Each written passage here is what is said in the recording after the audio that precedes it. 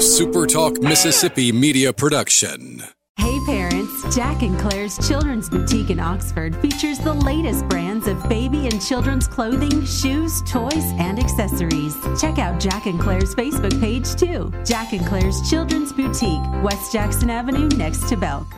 Howdy, howdy, it's Rhino here, and I wanted to say thank you for listening to MidDays with Gerard Gibert here on SuperTalk Mississippi.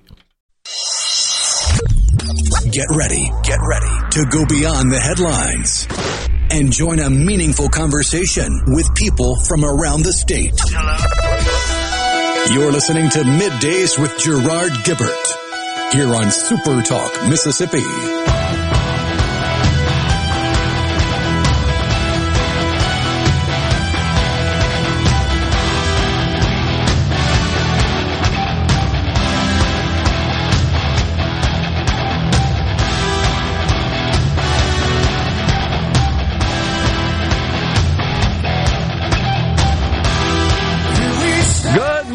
Everyone, and welcome to MidDays, SuperTalk Mississippi. I'm your host, Gerard Gibert, along with a Rhino in the Element Wealth Studios, guiding you through the middle of your day with facts, fodder, and fine music on this Friday Eve. Almost there we are.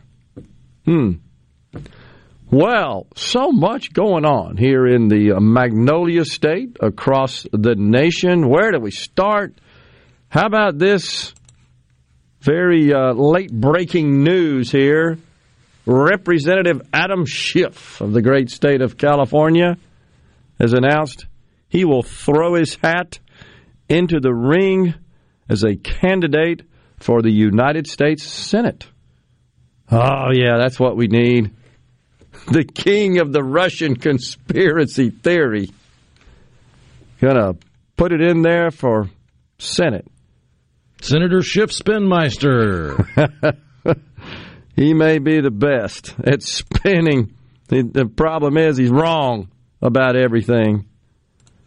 So yesterday, Rhino, we had a bit of a discussion, just continuing discussion, honestly, about this small fraction of people that seem to be controlling, influencing, at a minimum influencing, and the influence is resulting in control. Well, First Lady Jill Biden has donated her inaugural ensembles to the Smithsonian. You should know that they are accompanied by the matching masks that she had made, and they're in the Smithsonian.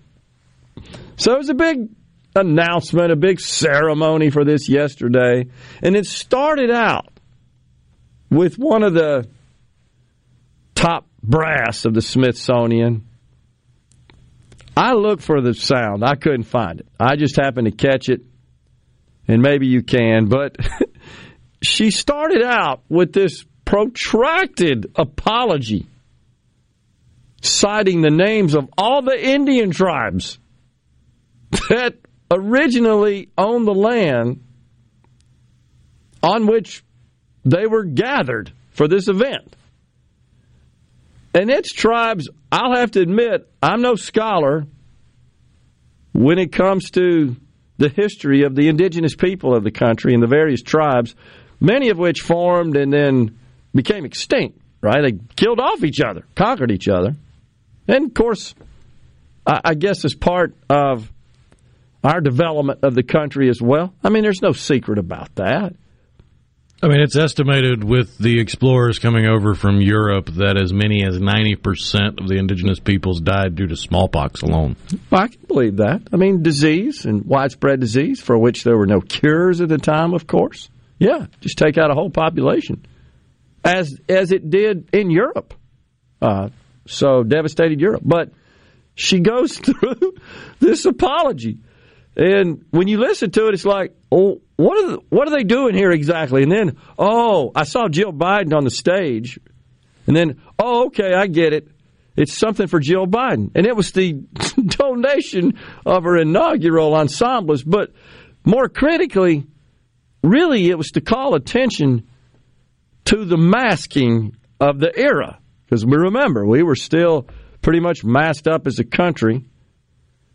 And so these dresses are on display with the matching masks. Of course, they're cloth masks because you really can't make an N1 that provides some degree of protection, it is said. That doesn't really have all the adornments that you have on these cloth masks, which have now been determined to offer like zero protection. But this apology, and so it harkened me back to the sound we played here, I think it was a couple of years ago now, when Microsoft was having, this is when everybody was meeting remotely, canceling all the in-person business conferences, and Microsoft was meeting. You remember, each one of those moderators and presenters introduced themselves and went through a description of the clothing they were wearing and their ethnicity and their facial hair, if they had any, and their pronouns. Remember that? It was awesome. And that's what it reminded me of. So is this going to become a thing now? We're going to apologize every single time we have a meeting to people that aren't even on the planet anymore. I mean, I don't even think these tribes exist anymore. We start out by apologizing to the this, to that. It's incredible. It's a giant waste of time and energy. Well, that's the point. What does the apology accomplish? Does it make you feel better? I guess it makes them feel better. It doesn't do anything to stop and change the past because you can't. Exactly. And it also fails to acknowledge that all land is conquered land, which you pointed out so eloquently and accurately yesterday. So, again, is that like a small number of people that think this is appropriate, and now we've changed the way we conduct meetings? Oh, yeah. Okay. Well, now, of course, you'll be not surprised to learn that school dress codes have gotten the attention of the feds. They're getting involved in this. Some are saying that certain prohibition of clothing items is sexist, racist, and classist. Sure it is. Everything is, isn't it? Exactly. We should just make a list of everything that's not. It would be a blank list, I think, at this point. Oh, yeah, you name a random inanimate object and somebody is offended it exists or that it has some loose connection to somebody they dislike. Oh, gosh. So it turns out that some 93% of the nation's schools have some sort of dress code policy in place. About half of them strictly enforce it. That's from some research conducted by the Government Accountability Office. Some schools have some variation of the bans against, for example, spaghetti strap shirts, short skirts, leggings, muscle shirts, sagging pants, or certain clothing colors or logos. I think hoodies are another that fall into that category. So the federal government is looking into getting involved in these school uniform policies because apparently some students feel unsafe. Unsafe by, like, not being able to wear leggings or really super short skirts or spaghetti strap dresses. It's kind of hard to wrap your head around it. So they're saying that perhaps these school dress codes are discriminatory. Of course. Everything's discriminatory. The government says that black and Hispanic students are more likely to attend schools with rules around dress codes than white peers, and that the policies create, quote, inequitable enforcement of discipline. Oh, gosh. So now they're saying that the school dress codes make the school environment less equitable and safe for students. Equitable. Is there such thing? How in the heck does a spaghetti strap or a short skirt equal equitable? I don't know. So they're also worried, you should know, the GAO is, about rules concerning hairstyles, head coverings. They say they can disproportionately impact black students and those of certain religions and cultures. and uniform checks that often require adults to get involved in the evaluation, the analysis of the clothing to determine if it's in compliance with the school dress code. Is this really a big problem? And that's where I'm getting here. It's like, how many people are bent out of shape about this that are demanding changes here? Sometimes it's just, you just got to get over it here. But during the mask era, oh yeah, that's different there, right? You got to wear that mask. Keep that mask on that toddler. as they pick their nose through it, right?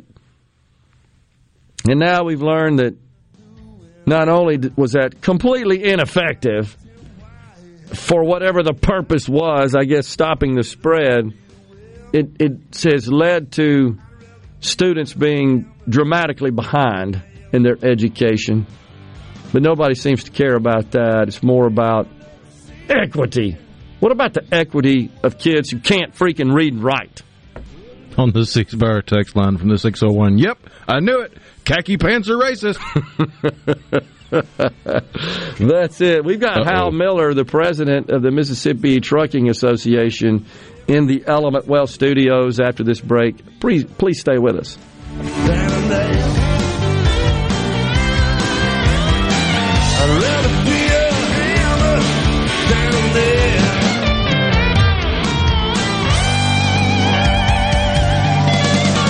Thank you very much. I appreciate it. Middays with Gerard Gibert. Let's do this. On SuperTalk, Mississippi. Let's go. Breaker 19, this here's a rubber duck. You got a copy on me, Big Ben? Come on. Mercy sakes alive, looks like we've got us a convoy.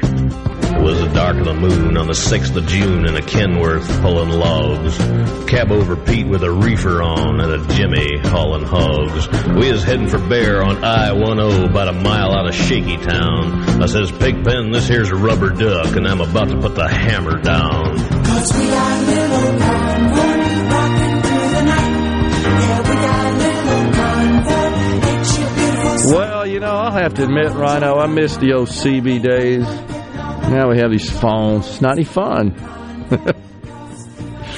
And joining us now, Hal Miller, president of the Mississippi Trucking Association. Hal, always good to see you, and thanks for coming in today. Thank you.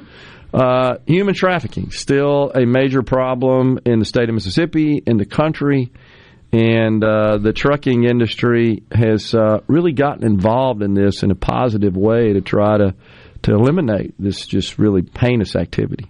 Right, and it's something that we're very proud of being a part of. About 10 years ago, we got engaged with an organization called Truckers Against Trafficking, and they had only been established a couple of years, and they have a neat story in that it was a mother who educated her adult daughters, on what human trafficking was, and as a family, they decided they needed to get engaged. And once they studied, they realized that our industry was a great place to start. And so they established Truckers Against Trafficking back, I think, in 2009, and we plugged in around 2012 or so. And they have trained over 1 million people on what human trafficking is, how to spot it, once you spot it, what to do about it. And each component is so important. Once you teach somebody what human trafficking really is, it really is a paradigm shift in what you see in a lot of things like the sex trade, thinking, well, there are no victims there. You find out very quickly, almost always, there's a victim there. And once you understand that, you find a passion to get engaged with it. And then once you get engaged with it, it's critical that you know how to spot it and then what to do when you spot it. A lot of times folks want to be a hero and jump right in and save that person. Well, that puts everybody in danger. Yeah. So they're trained on what to do once they see it. And it's really neat. After they trained 1 million people in our industry, they started reaching out, and they're now training people in the bus industry, and schools. They're training law enforcement, the energy sector, truck stops. They've expanded, for lack of a better description, their ministry. But it's just really amazing. We've trained over 10,000 people in the state of Mississippi in the transportation industry so far. Well, and so the thing about it is you and I have discussed this before, and we've discussed it with Secretary of State Michael Watts and, of course, Attorney General Lynn Fitch, is that it's you're likely around it, and you just don't know it. And so what this training does is help you recognize the red flags, if you will, that say, yeah, this is suspicious. Yep, you're right. And the neat thing about it is they reached out to the trucking industry, and the truck drivers in particular are just the salt of the earth, good people that want to do good and want to do right and want to help people. And if you don't believe me, you go back to 9/11. Shortly after that, the federal government came to the trucking industry and said, train your drivers on how to spot the terrorist activity, because they knew the drivers would be everywhere all the time and really are very patriotic. When you think about natural disasters, once you see the first responders get in there, who's the very next person to fall in? The truck drivers jump up, and they're there risking their own well-being to help people.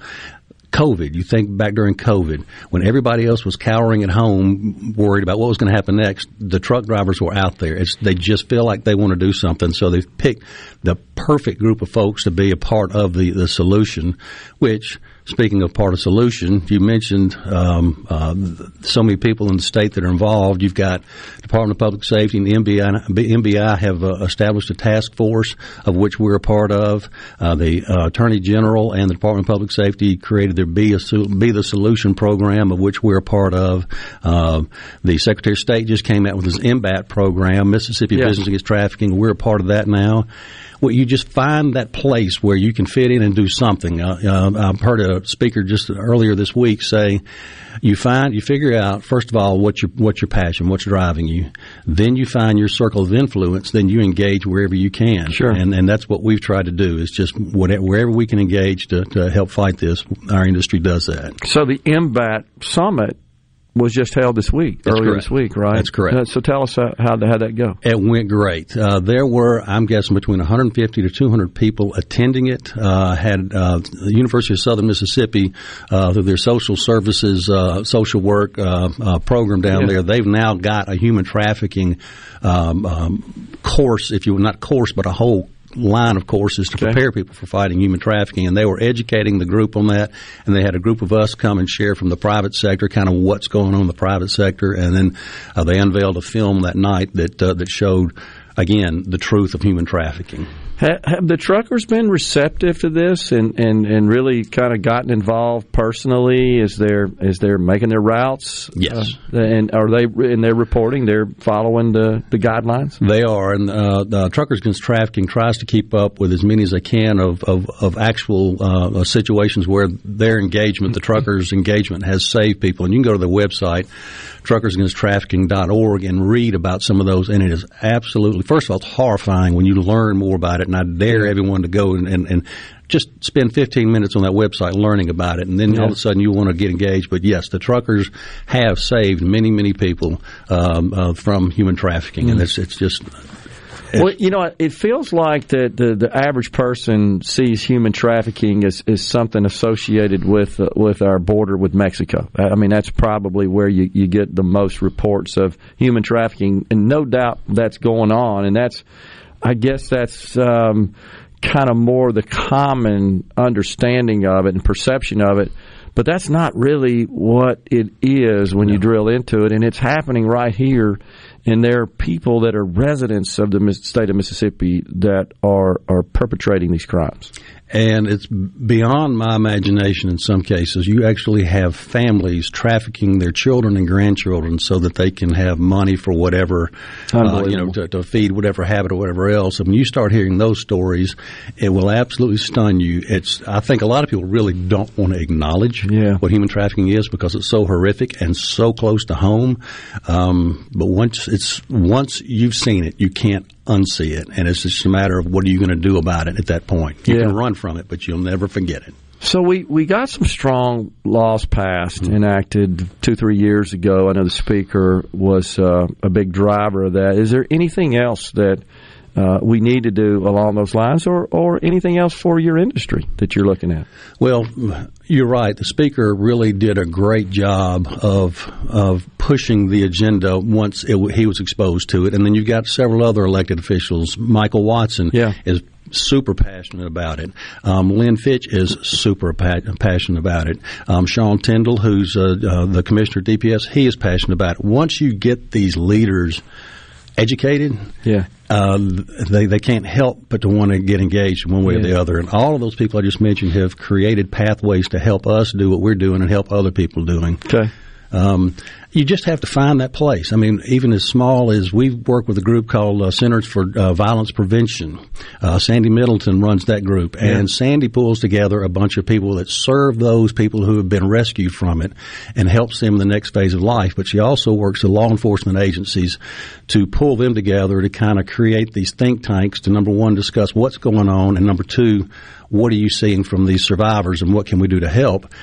And it's as simple as we just provide them a place to meet and feed them sandwiches when they come once a month. Just anything you can do to help these different organizations in any way possible. I just challenge people to find their place and do it. Yeah, it's incredible, and it's sad that it's happening right in our midst, and we don't know. You know, we haven't been educated. The average person has, but the truck drivers who tend to frequent the places where you could see it, and they've been trained to recognize it. And then they get involved, which is incredible. So that's making a difference in the organization, the MBAT efforts, and so forth. It's making a difference. It is. And beyond just training the drivers, you'll find, if you look at a lot of the trucks that are owned by these member companies that participate in the Truckers Against Trafficking program, they put decals on the side of their truck so that if there is someone caught up in the sex trade, on the human trafficking, they walk by that truck, they see that number that they can call and say, help me, I'm trapped, get me out of here. So just something as simple as that and again, it's just every little piece helps. Yeah, no doubt about it. And I think we have an obligation as society to put an end to this and stop it. And when we see it, we got to speak up, and that's what these folks are doing, the truckers. Anything else you're working on with the legislature this year? Most of what we're doing is just paying attention from a defensive standpoint. Fortunately, in the state of Mississippi, we're looked upon favorably, and rightly so. I mean, without trucks, there's nothing. Sure. It's really a more matter of you pay attention to the different pieces of legislation that are coming through to make sure there's not some unintended consequences to that legislation that nobody intended to do, and then protect the industry from that. Yeah. Hal, appreciate you coming in, and please extend our gratitude to the truckers out there. You're so right. Our country doesn't exist without them. And thank you. We're grateful for their perseverance and their willingness to step in and work when so many of us were at home, certainly during the COVID era. And I just hope that the industry is doing better and can fight off these high diesel prices as well. Appreciate it, Hal. Thank you. Yep. Thank you. We'll come right back with more here in the Element Well Studios on Middays. We've got a long way to go and a short time to get there. I'm eastbound up, watch on bandit run.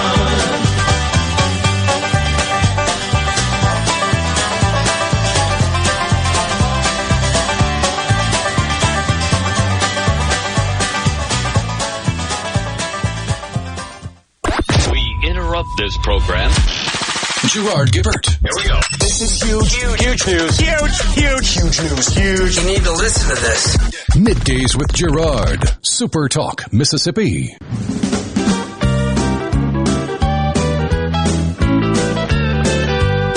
The Diablo Motors had a hell of a sale downtown yesterday.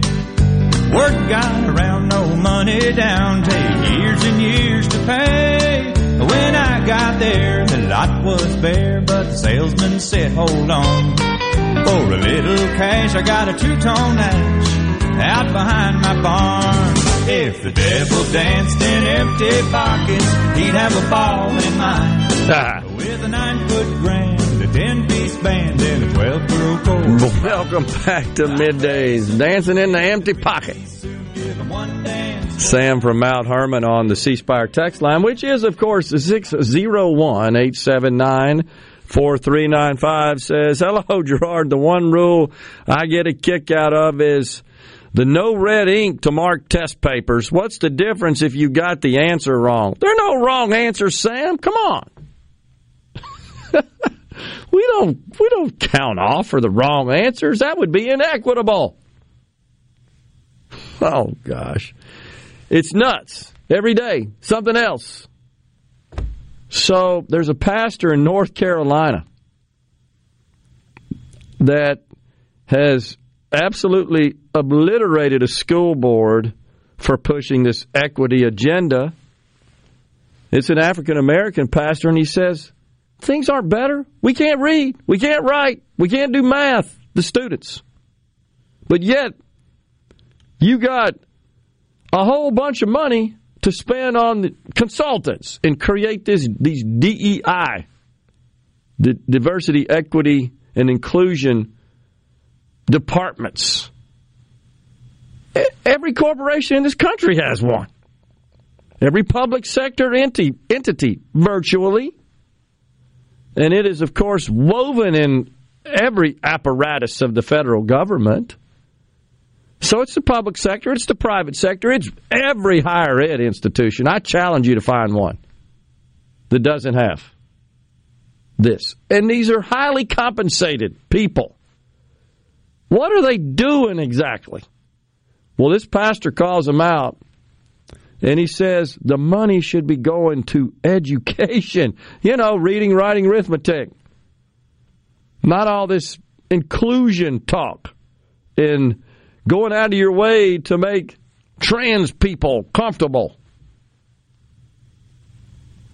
And so he just lambasted them, and he correctly describes it as cultural Marxism. We got some sound here? Here we go. 78% of 3rd through 8th grade black students are not proficient in math in Wake County. We're wasting taxpayer dollars putting money towards this diversity office that's not benefiting those who need it the most. And as we talk about inclusion and making sure that the trans student feels comfortable and the queer student feels comfortable, what does that have to do with reading, writing, and arithmetic? As we are teaching cultural Marxism and grooming children to be the next pervert, we are damaging our kids in this public school system, and it needs to stop. I mean, can you say it better than that? I don't think so. And you know by now, likely, that Governor Ron DeSantis of Florida is under fire for banning an African-American studies course. And now, what's this guy, Crump, the civil rights lawyer? He's shaking them down, of course. He's got him some plaintiffs. And, you know, he's pulling in the money. He's going to represent them and suing the state and the governor. And it's another situation where nuance is important. I don't think anybody in this country that I know that's clear thinking and obviously would include, and fair-minded, would include the governor in this. There's no objection to teaching accurate history, American history. And that includes, of course, the African-American segment of our population. They have a history as well. And I don't know that I've seen anybody deny that slavery existed, and I've yet to find a person that said they supported it. There may be out there. I've just never seen them. You think there's anybody out there that still thinks that was a good thing? I mean, that could be. In the Middle East. Well, yeah, exactly. Guitar. Because it's alive and well. But, yes, we need to teach it. We need to acknowledge it. No doubt. I don't think anybody objects to that. The governor doesn't. But this is the nuance that's missing. Included in this course is a call to shut down the prisons. Empty them out. And, of course, they also want to focus on all this sexual intersectionality stuff. You've seen that? They want to include that. Well, what the heck does that got to do with African American studies? Nothing. Or studying the history. Nobody objects to that. But again, oh no, you got to include black queer studies in there. Why? And they're defending it, including the federal government and Karine Jean-Pierre, the spokesperson for the White House. And so DeSantis just said, no, this isn't right. And this is really not an accurate part of the African American history in this country. You've got an agenda here, duh. And if you just wanted to stick to teaching the factual history, no problem.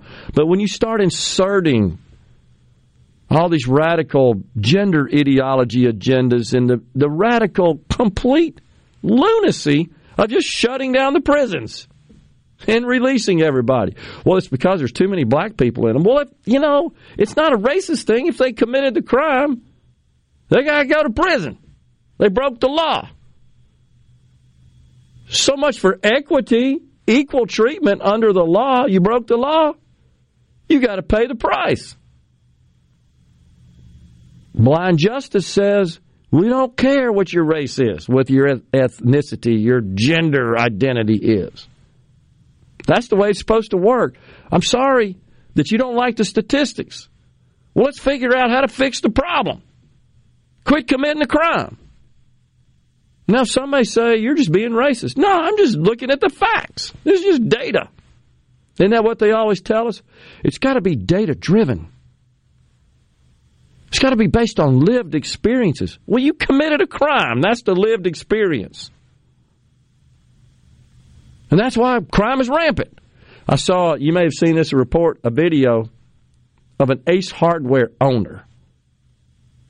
And somebody goes in there and they just start helping themselves. This is just a small, single business owner. And he's in there with his team. You know, they've got the familiar Ace vests on. You're familiar with that. It's kind of their branding.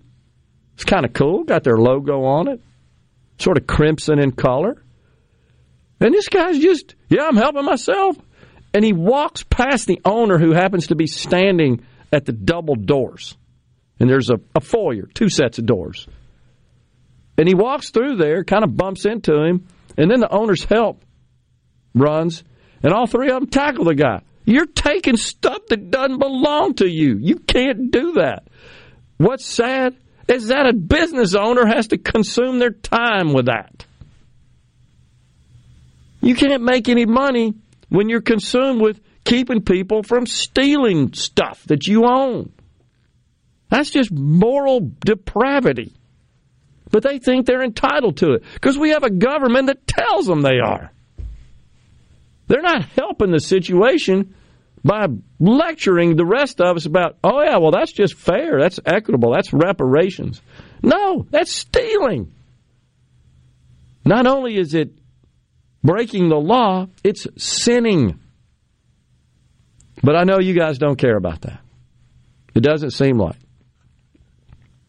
So, this is unfortunately sweeping this country. But don't worry, Rhino, because Joe Biden today is going to address the nation in a couple hours. And he's going to tell us how great everything is and with a focus on the economy. So the GDP report came out this morning. It's a little better than expected. In the jobs report, unemployment claims fell a bit. The market's not sure what to make of that because, on the one hand, those that are more pessimistic about the market will say, well, the Fed sees this and says, nope, got to keep going up on the rates. GDP is a little higher than expected, and we're not killing enough jobs. We got to go up on the rates. And then you got others that say, the Fed is going to have to just realize this is just the way we are. But here's what Joe Biden is going to do today. This is what I believe. He's going to really tout the recent inflation report, which does show that inflation has moderated of late, but he will fail to acknowledge that it's still 6.5% more than it was last year, and that real wages aren't keeping up with that. He won't acknowledge that. He'll tout that, and he'll talk about how he drove the price of gas down by releasing reserves, our strategic reserves, out of the SPR. He'll discuss that and won't pay attention to the likelihood that the price of oil is on the way up. Coming right back on Middays in the Element Wealth Studios. Stay with us.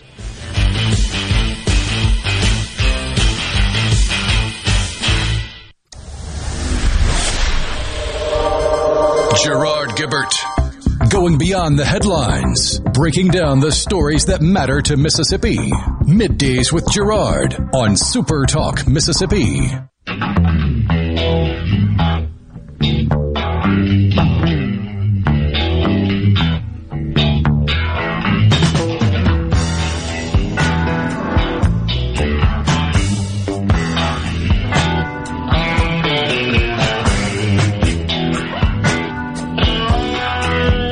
Welcome back, everyone, to Middays, SuperTalk Mississippi. Yeah, from the C Spire text line, Wayne in the 228, he touches on something I think we mentioned yesterday. Totally agree that it's outrageous, and that is that the California governor's wife, that would be Golden Boy Gavin Newsom, is the wife is promoting porno in schools. Yeah, I've seen that. She's produced some video content that's got all kinds of radical gender stuff in it. You know, I think in our state that sort of stuff is not as prevalent, and I'm pleased that we have some legislation such as the bills that have been filed that would prohibit gender reassignment surgery, and it would impose fines, even possibly revocation of license of healthcare providers that participated in delivered gender reassignment surgery. And then it's possible that other legislation looks at changing the child abuse statutes to include parents that were complicit in having their children undergo gender reassignment surgery. But this stuff's happening all over the country. And while we might, and I pray that we have some success at getting these bills passed to prohibit such surgery on minors now, make that very clear. I believe that's just protecting children, just like we do with other laws that protect children. Children, unfortunately, in this case, could, in the cases of gender reassignment surgery, could be encouraged by parents that think this is the right thing to do. And the children don't have any protection when it's their parents. The only protection they could get would be from the law. But I mean, it's against the law for parents to take their underage kid to get a tattoo. There you go. And there are a number of other laws, and they're designed to protect against abusive parents that regrettably see fit to commit such abuses on their own flesh and blood. That is, it's horrifying when you think about it, but it happens. And the state, in that case, I think, is compelled to protect children, just like we do in so many other situations, because this is irreversible.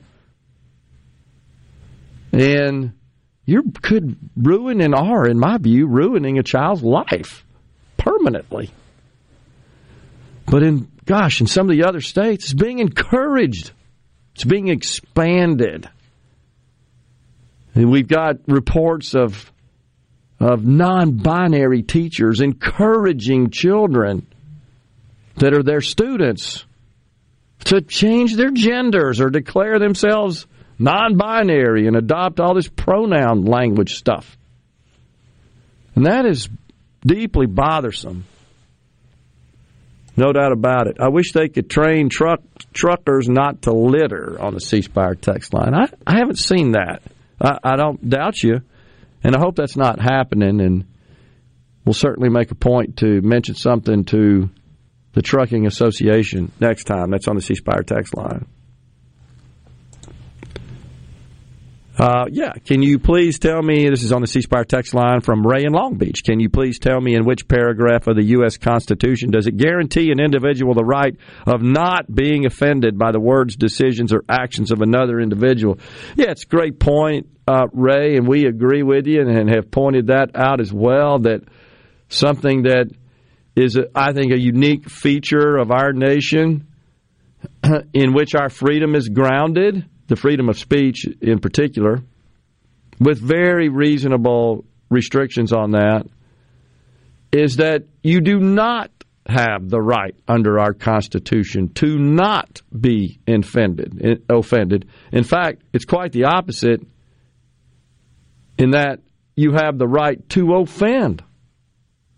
Now, being offended is not objective. It's very subjective. It literally is in the eyes of whoever has deemed themselves to having been offended. And you can't just dream up stuff and say, that offends me. Wearing leggings somehow is discriminatory. I have a hard time just understanding what the heck that even means.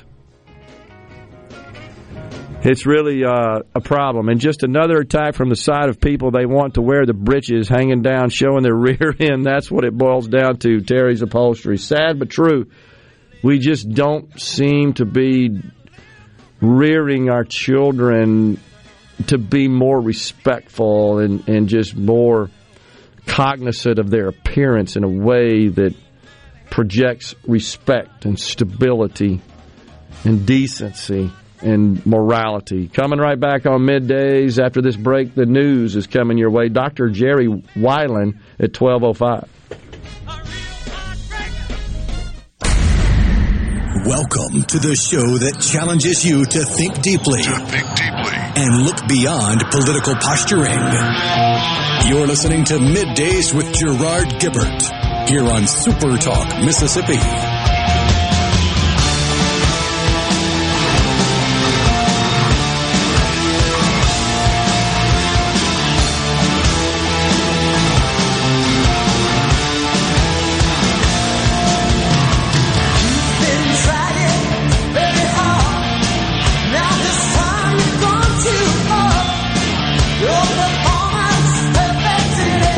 Right along here into hour 2 of Middays Super Talk Mississippi. We are in the Element Wealth Studios on this Friday Eve. The weather's looking decent for the weekend. Oh, yeah. But dang, has it been raining. And when it's raining, it's torrents. Oh, gosh, I hope the climate change folks aren't out there saying, I told you, Gerard, it's changed, it doesn't rain. No, it's rained like that before, as I recall, in my years in Mississippi. I just happen to be observing it right now. No big deal. Calm down, dang it. Man, oh man.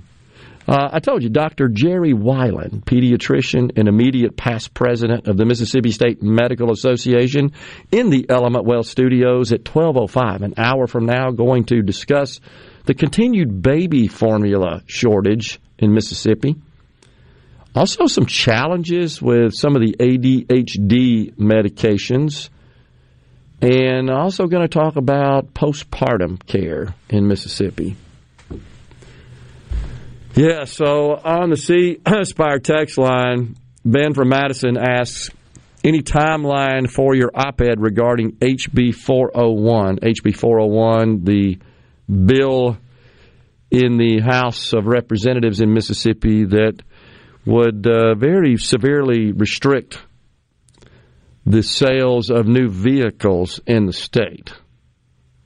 The way in which those vehicles could be sold and purchased. Yeah, so Ben, interesting you asked that because over the break, Alex Payton, our content director here, is an outstanding proofreader. And so I would obviously never publish anything like that without a complete proofreading and another set of eyes looking at it.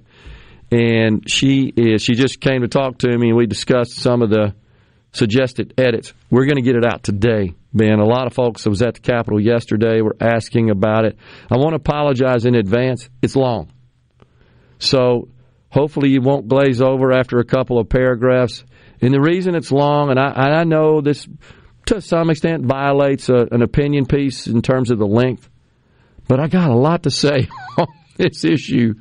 And, Rhino, when we hear the left especially talk about how we need to make all these changes based on lived experiences, you've heard that term a lot. Well, what I can say about this issue, I have a lived experience in business, specifically dealing with this dynamic. And so what I wrote in this piece is driven largely by my personal lived experiences. I'll just leave it at that. And that's in an industry that, good grief, changes by the hour. And you either figure out how to respond to change and adapt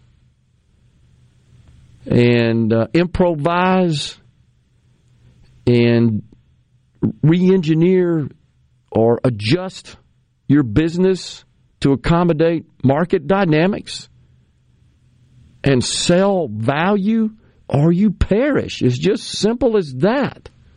Just simple as that. We used to work with our teams, our fabulous account managers, on focusing on selling value. Negotiate price. Don't sell price.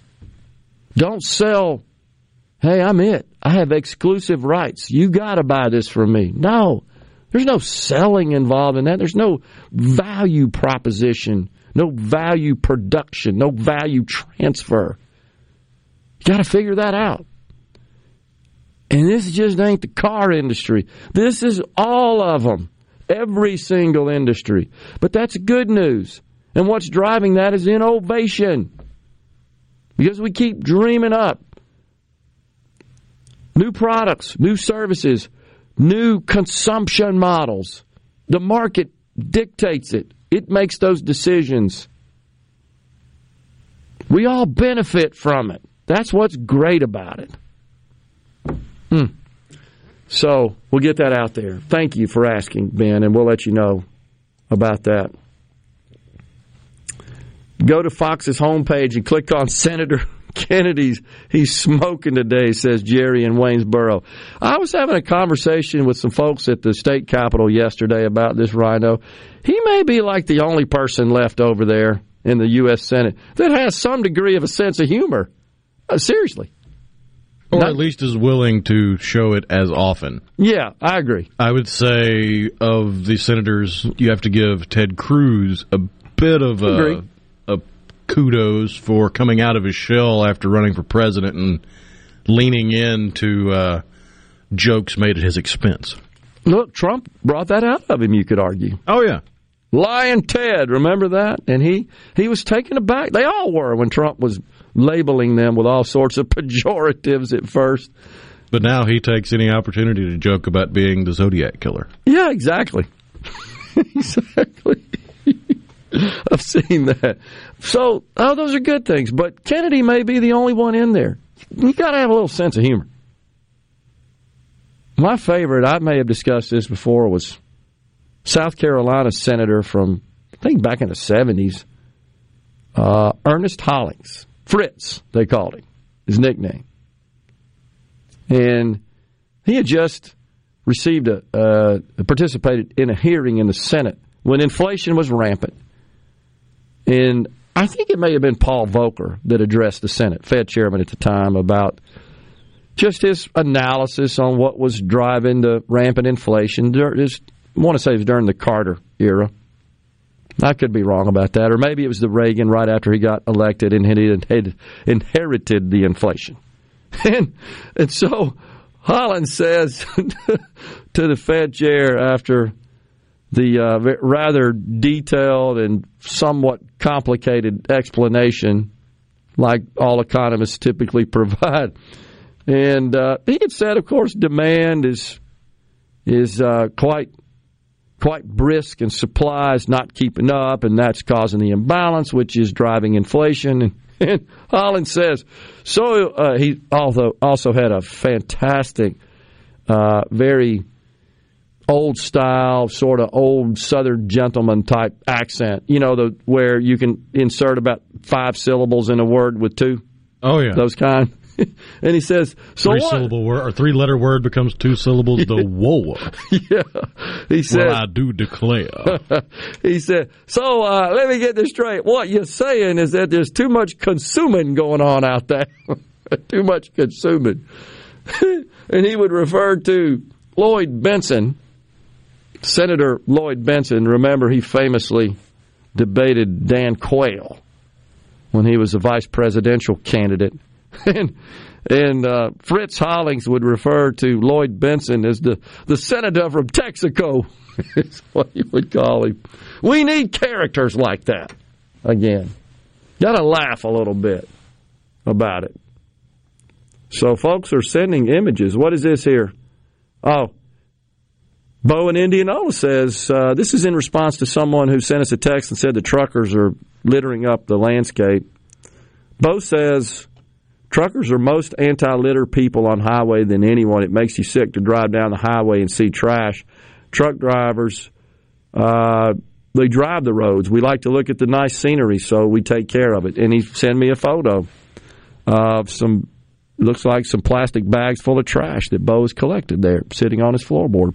Appreciate that, Bo. Have you noticed, have you been down 55, just a few blocks from here, going south? There's like a gargantuan amount of trash out. It's like somebody just dumped their garbage can out there. What's up with that? It does make you mad.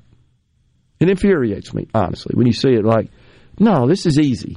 This is lazy. It's disrespectful. Yeah. Larry McGee says, Senator Kennedy makes me laugh. He said, you're not going to clear up the water in Washington until you get the pigs out of the creek. So true. Great.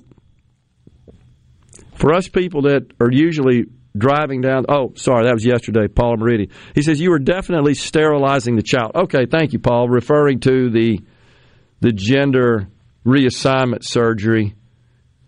And they take such great pride in it. Look, we did a double mastectomy on this 12-year-old. We hysterectomy on this 14-year-old.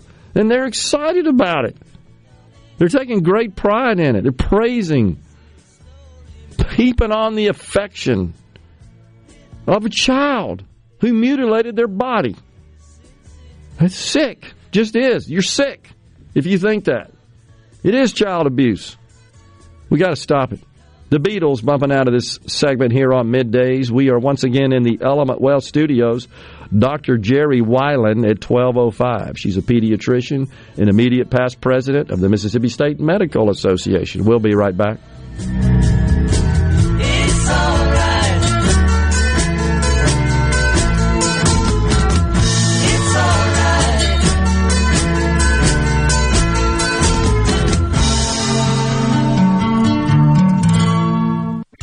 Gerard Gibert. He keeps his classified documents right where they belong.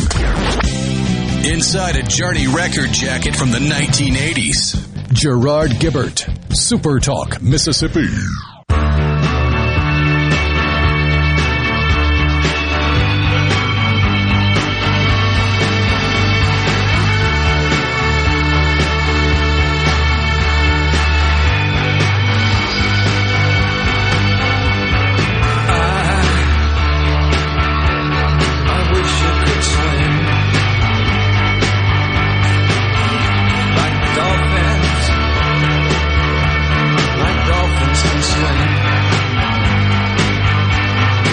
One of my favorite, maybe my favorite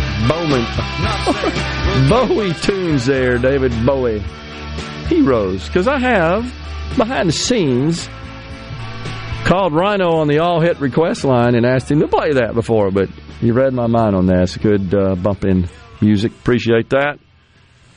So, Donnie from Pike County says, you want to see real litter, please come drive down the interstate in Pike County. I've been trying to get someone to do something about it, but it seems like our MDOT doesn't care. It's really ridiculous. Well, Donnie, it's, I don't really want the MDOT out there picking up trash. Why can't the people using the roads, the motorists, quit throwing stuff out of their cars?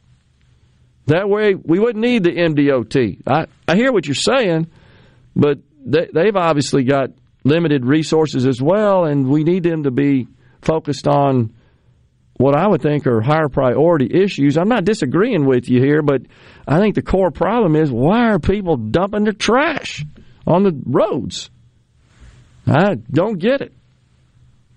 I don't know what the fines are for that, Rhino, but I think there are some sort of fines and penalties. But, of course, you can't be everywhere and see everything, but maybe we need to step those up. Up to $250 if you're caught littering from a vehicle in the Magnolia State. Should be. Not less than 50, not more than 250. Okay.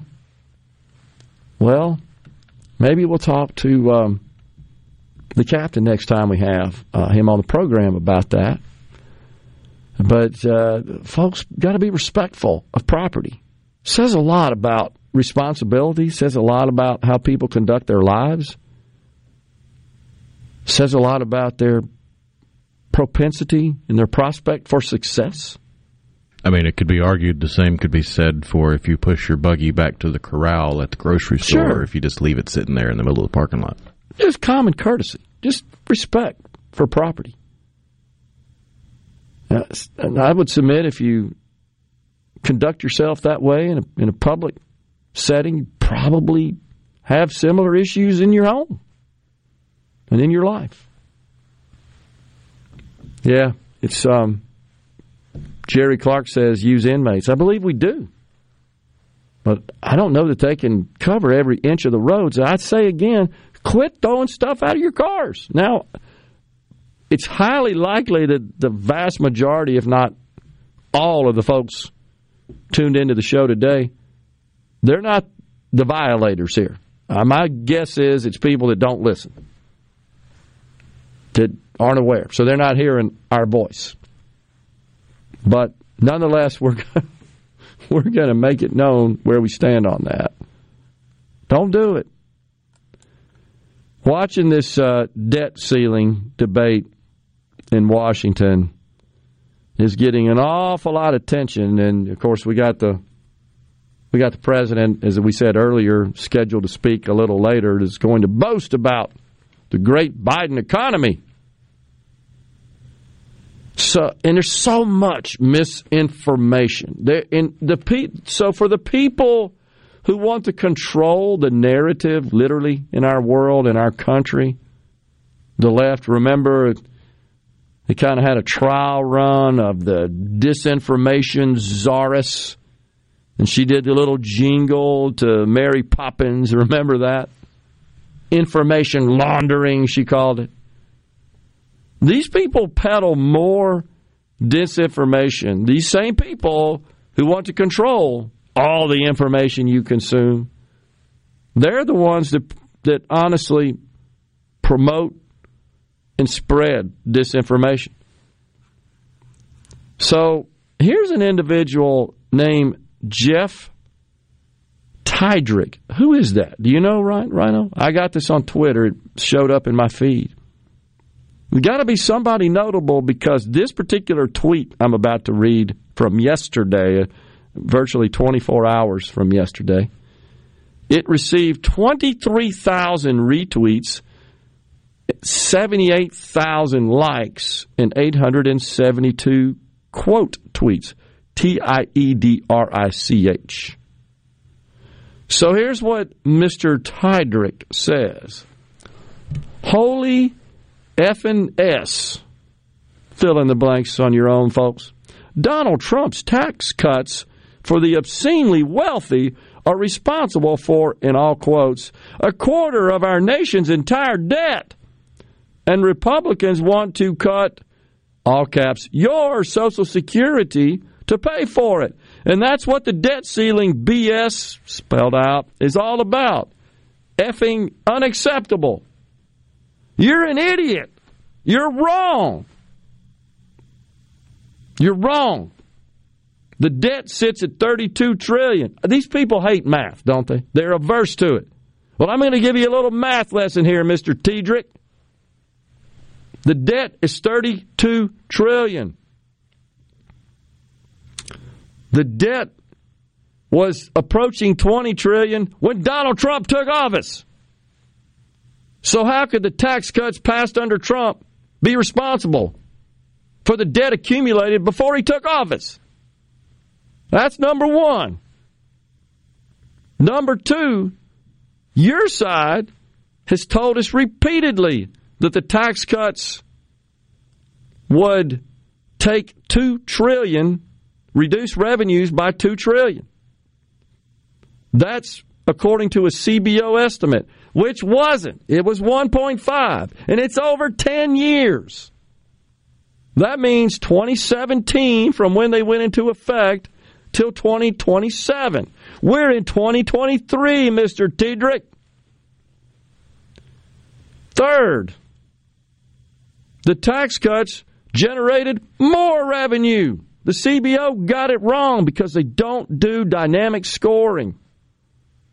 These are just little mathematical nuances Mr. Tiedrick and all those in his ilk don't want to hear, don't want to even try to attempt to understand. Well, to put Tiedrick in perspective, he's one of those weird wackos that had Donald Trump's Twitter set to alert them whenever he tweeted so that they could be one of the first to comment on it and make some snarky, snide remark. So what you're saying is Mr. Tiedrick is searching for a dopamine rush on Twitter. That's what you're saying. That's what I gather out of that. Yeah, that's the entirety of his celebrity. He likes to think that he's a celebrity because of his music, but have you ever heard of the band Alligator? Is that what he's known for? That's yes. his. Okay. Well, he's got 78,000 people that like this. Yeah, they're stupid as he is. Oh, yeah. They're stupid as he is. And then they're retweeters. So the $2 trillion, let's just say it's $2 trillion, which is wrong. It's 1.5. It's over 10 years. That does not equal 25% of $31 trillion. But that's what he's telling people. And they're saying, yeah, Mr. Tiedrick's right. It's Donald Trump's tax cuts. And while it is true that those at the upper end of the income scale, from a dollar value perspective, received more in the tax cuts, fact is, throughout the income levels, tax reductions were incurred. Even if your income is low, you received a reduction. You experienced a reduction in your income taxes. I challenge anybody to show me an example where that's not the case, because it's mathematically impossible. The people who mostly saw their taxes increase are the rich people in the blue states that all supported Joe Biden. That's because there was a limit put on the amount of ridiculously high state and local taxes they could deduct. You live in California. You live in New York. You live in Connecticut. You live in New Jersey. You pay ridiculous property taxes and income taxes to the state. Ridiculous. And you can't deduct but $10,000 of it. Well, heck, in California, which is awash in millionaires, most of them are paying $100,000 a year, some of them. When you got $3 million houses, $4 million houses, plus the millionaires' 13% surtax and on and on and on, well, you can't deduct but $10,000. So it's kind of curious to me that the Democrats, who obviously want to repeal the Trump tax cuts, have been working feverishly to get rid of the SALT cap to benefit their rich donor cronies in the deep blue states. But yet they're always clamoring, we got to increase taxes on the wealthy. Not my wealthy donors, though. We got to decrease theirs. You're a bunch of liars. It's just simple as that. Tell the dang truth. You're just a liar and you're an idiot, Mr. Tiedrick. You can't do math. And you're lying to these people who all lap it up. I challenge him to a debate on taxes, one-on-one. Me and you, Mr. Tiedrick. Coming right back, Marty Stewart bumping us out.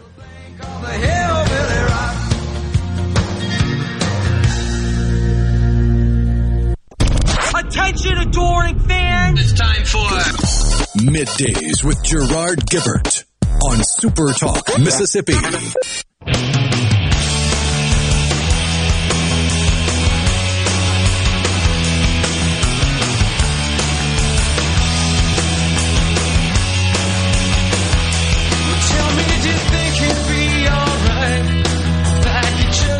Here tonight, you can see I'm in no shape for driving. And anyway, I've got no place to go.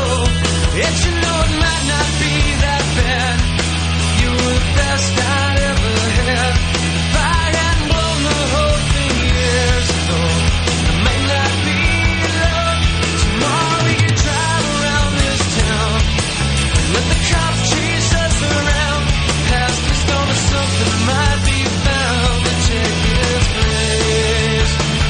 with you in the Element Wealth Studios. It's Middays on Friday Eve. Morgan Wallen. Oh, we got a giveaway. I see that. I think so, right? We got a giveaway coming up here. This hot off the press here. You know, country music superstar Morgan Wallen coming to Oxford. We're going to give you an opportunity to win tickets starting Wednesday. Okay, there you go. Starting Wednesday next week. We'll let you know how you can win.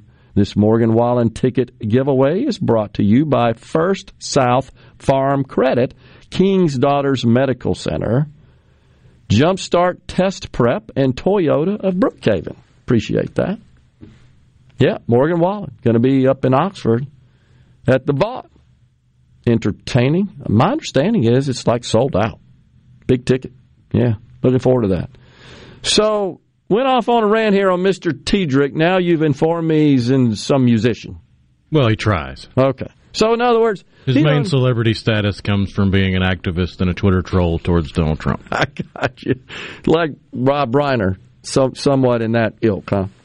In that genre. He hasn't done a whole lot in the last decade except just be a butt on social media. Well, he was a butt here. I mean, to even have a conversation about finance, fiscal policy, taxes, budget, why do you have to inject all the profanity in there? What? You think that's making your point? Boosting your point? It's not. It makes you look like a fool. Not only are you wrong, your profanity is disgusting. It just is. There's no need for that. And I sit here thinking, should I apologize for calling him out as an idiot and all the people that retweeted it? I really, it's hard for me to do that.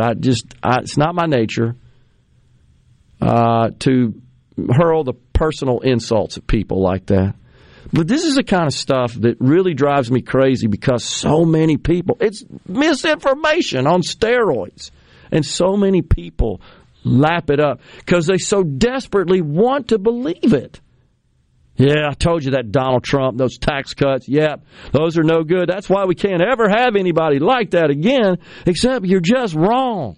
That was one of the best, in my view, maybe the best thing he did the whole time he was president. And here's what they won't acknowledge. I want you guys to think about this. So the Biden economy has caused us all pain, mainly in the form of inflation.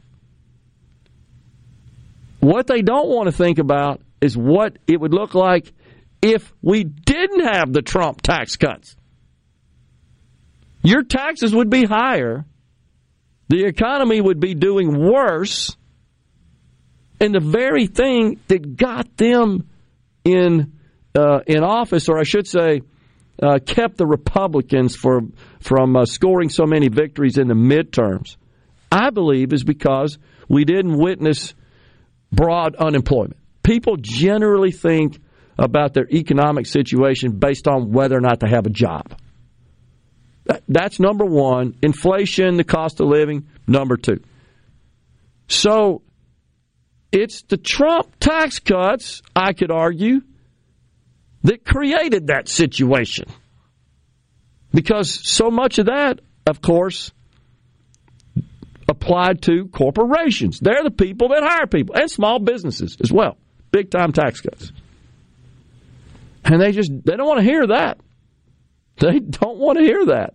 I've argued the same about what salvaged Barack Obama's presidency was the 2010 midterms, when the Tea Party was active and swept Republicans into the House to take control in what Barack Obama described as a shellacking. That salvaged his presidency because it kept him from enacting more bad policy. He could have got him reelected, honestly, because they put the halt on that. Because he had big plans. He just spent all his political capital and time getting Obamacare passed. That was really the main accomplishment. That and Dodd-Frank. That was it. And after that, the rest of his agenda put on ice. It salvaged him. That's crazy to think about that. He just getting in there and keeping him, preventing him from pursuing more bad policy. Speaking of which, this is where I think the Republicans have miscalculated, folks. We talked a lot about the fair tax. So the holdouts in the speaker election, this was one of their requirements, as you recall. They had a list of issues and demands, if you will, from Kevin McCarthy in order to gain their support for him as speaker and put him in the chair. And one of them was that he agreed to take up a bill that would replace the present income tax structure with a fair tax, which is a consumption tax. So he honored his commitment, except he's told the chamber, I don't support it. Well, when the speaker says, I don't support this, probably not going to get passed. Here's the problem. This is where I'm getting to. Today, you'll see, I'm predicting, Joe Biden, he's going to pounce on this. And he'll give some examples, and he'll make some statements that won't be right. They never are. But the people will lap it up. He wants you to go to the grocery store and add 30% to everything you buy. That's what he'll say. And so the problem with a fair tax now, which is a consumption tax, which would apply to everything you buy, no matter what your income is, that's a lot easier sale when everybody's paying income taxes. But now we got half the country not paying income taxes. So they see this as a major tax increase. And he'll effectively sell that. Really will. My concern is this is going to hurt in the next election cycle. The Republicans had this fair tax they wanted to put on you, and everything you buy would go up by 30%. Well, to a person that pays no income tax, that's a lot. Now, to those of us who think everybody ought to have a little skin in the game, because right now what we got are more than half the country not paying income taxes that are dictating to the half that do what the world looks like, what the country looks like, what fiscal policy and economic policy should be. They have that control. And the politicians are down for that because they get elected. They align with them in that respect. And that's what's going to happen today. So I think that it was a miscalculation just because the people in the House on the Republican side, a small number, just had to have this bill out there. And this is something they've been working on for decades, it seems like, a long time. And it's not that it's such a bad idea. It's just it's difficult to sell. And they really haven't spent any time, and they don't honestly have the pulpit. No, say it ain't so. Libertarians didn't apply even a modicum of game theory. That's what's missing in the argument. It all sounds great and on paper and very noble, very fair. It's a fair tax. Except when the president, who does have a pulpit, is in the other party and opposes it, tells the masses, and I'm telling you, he'll have some examples. Like I said, you think the price of eggs are high now, wait till the Republicans pass their fair tax. And to the people out there, they're saying, wait, they're going to get rid of the income tax. I don't pay any, but they're going to add a consumption tax. Yeah, I buy stuff. That's going to apply to me. Therefore, my taxes are going up. And then they'll say, and this is just helping their rich friends because they won't pay taxes on all that income they earn. They'll just hoard their money and won't spend it, won't pay those consumption taxes. I can see it now. The other big narrative, of course, is Republicans want to take away your Social Security and Medicare. And now Kevin McCarthy's going all over the place having to say, no, that's not what we said here. So Joe Manchin, he's come out now in the last 24 hours and said, oh, he thinks he's so smart. I got a real easy fix to the Social Security problem, talking about the financial problem of the program. We just need to increase the cap. He didn't provide a number. The cap presently, $160,000 a year. What that really means is once you earn that much in a year, you're no longer paying into Social Security. 6.2% is the rate. Once you hit $160,000 a year of income, talking about wages, income that's subject to the Social Security tax, you're no longer paying it. So he makes the point that, well, for a millionaire, they're only paying into Social Security for 2 months. Right. But they're paying more than the person who earns half that much over a year. That doesn't come into consideration. And when they retire, they don't get any more money. They just paid for their co-workers' Social Security. But that's fair. We'll come right back here on Middays. Dr. Geri Weiland in at 12:05. Stay with us.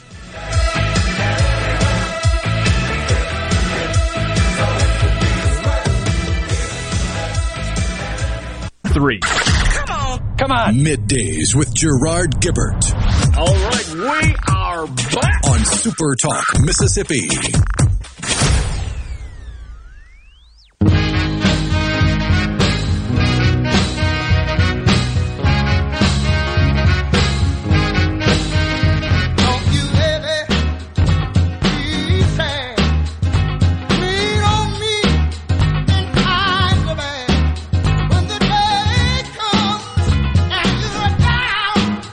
We are back.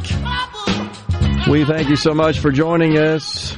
Middays from the Element Well Studios. Today on In a Mississippi Minute with Steve Azar, you'll hear an interview with former NFL star and pastor Corey Miller.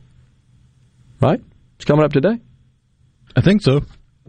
In a Mississippi Minute with Steve Azar is presented by visitmississippi.org.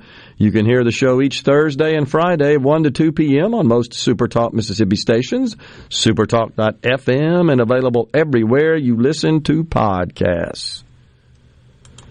So yesterday we heard Representative Nicholas Bain talk about this bill that would extend the jurisdiction of the Capitol Police all the way up here to County Line Road, just not too far from where we're presently positioned.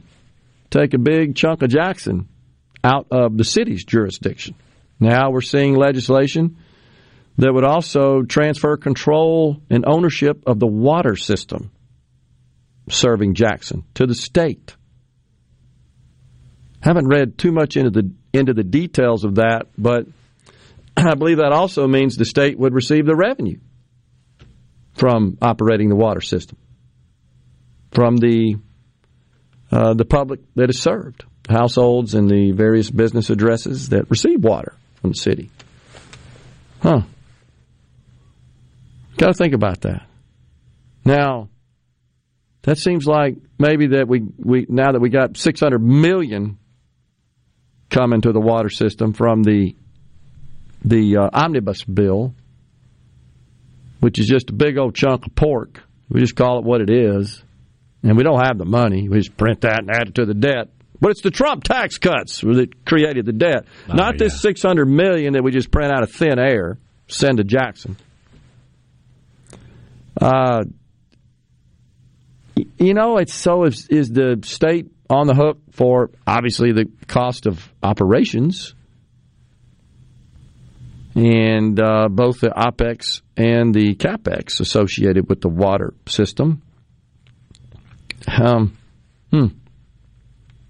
think there's going to be some strong sentiment, strong feelings on both sides of that argument. The mayor has already said, nope, we're not doing that. We got to keep the revenue.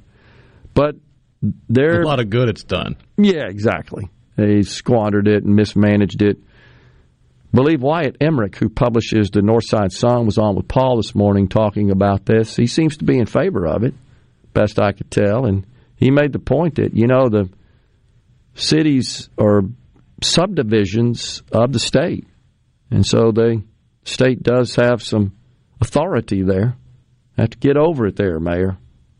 Wouldn't be necessary if it wasn't all screwed up. That's just simple as that. That's going to be interesting to watch where that goes. Something else that happened, Rhino, that's related to a discussion we had Tuesday, I believe, with Grant Callen of Empower and Leah Ferretti in advance of the school choice rally held at the Capitol yesterday, is we had just touched on the state of Iowa's plan to implement what would be really historic a school choice measure in the state of Iowa. The governor, Kim Reynolds, signed it. It passed. And this is absolutely perhaps the most aggressive school choice legislation, most sweeping in the nation's history, signed by Governor Kim Reynolds yesterday into law in the state of Iowa. She says, for the first time, we will fund students, not systems. I thought that was a really good, succinct, direct, accurate quote. Parents, not the government, Governor Reynolds goes on to say, can now choose the education setting best suited to their child regardless of their income or zip code. Iowa has affirmed that educational freedom belongs to all. Well, this really is groundbreaking here. Truly is. The union's got to be freaking out over this. You got to be. Oh, everybody on the left is losing their minds with all these spoon-fed scenarios that'll never come to pass. But it's more disinformation. It's more just inaccuracies and just flat-out lies about it. Well, it's because if you're a liberal, a leftist, a Democrat, or those that support those, you have the attention span of a goldfish. That's why they believe all this nonsense about the Trump tax cuts. They forget how good life was in 2019. Yeah, that's true. You're absolutely right about it. That's a great point. They have forgotten what it was like then. Everybody was working, lowest unemployment and ever across the demographic spectrum. Inflation less than 2%, markets buzzing, interest rates next to nothing without driving inflation. You're right. They forgot how good we had it. Coming right back with Dr. Geri Weiland on Middays in the Element Wealth Studios.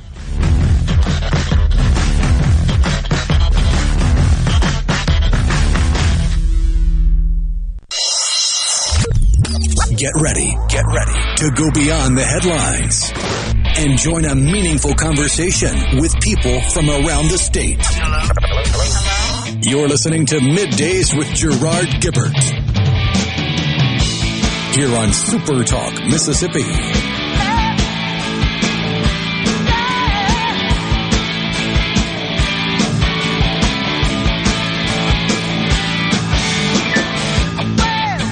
Welcome back, everyone, to Middays, SuperTalk Mississippi.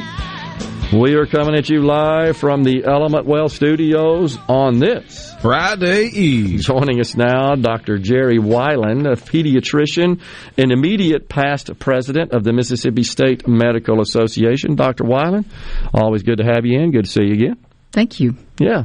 So let's start out with the baby formula shortage. Something I'm sure that you run into as a pediatrician. That seemed to have just been top of the news there for a while. Haven't heard a lot about it. What's the situation? Well, the situation is actually getting better. The problem happened spring of 2020 with the closing of a Similac plant in Michigan, Sturgis, Michigan. There's only 4 big players in baby formula in the United States, and Similac, which is Abbott, and Mead Johnson are the biggest players. Okay. In addition to having a large share of the market, they also have a huge share of the WIC market, which is women, infant, children throughout the United States. Each state, it's a federally administered program, but each state gets to contract with a formula company. Mississippi has been with Mead Johnson, which is Enfamil, for quite some time. I believe Louisiana is currently with Similac. It really goes from one to the other. It's usually between those two. So when you have the shutdown because of concerns of contamination, then you had a huge chunk. I believe it was about 40% of the formula market was just not available. Wow. And that meant that all the other providers were there was a demand for the other providers. Okay. And there was just a shortage. I mean, there just was not enough to go around.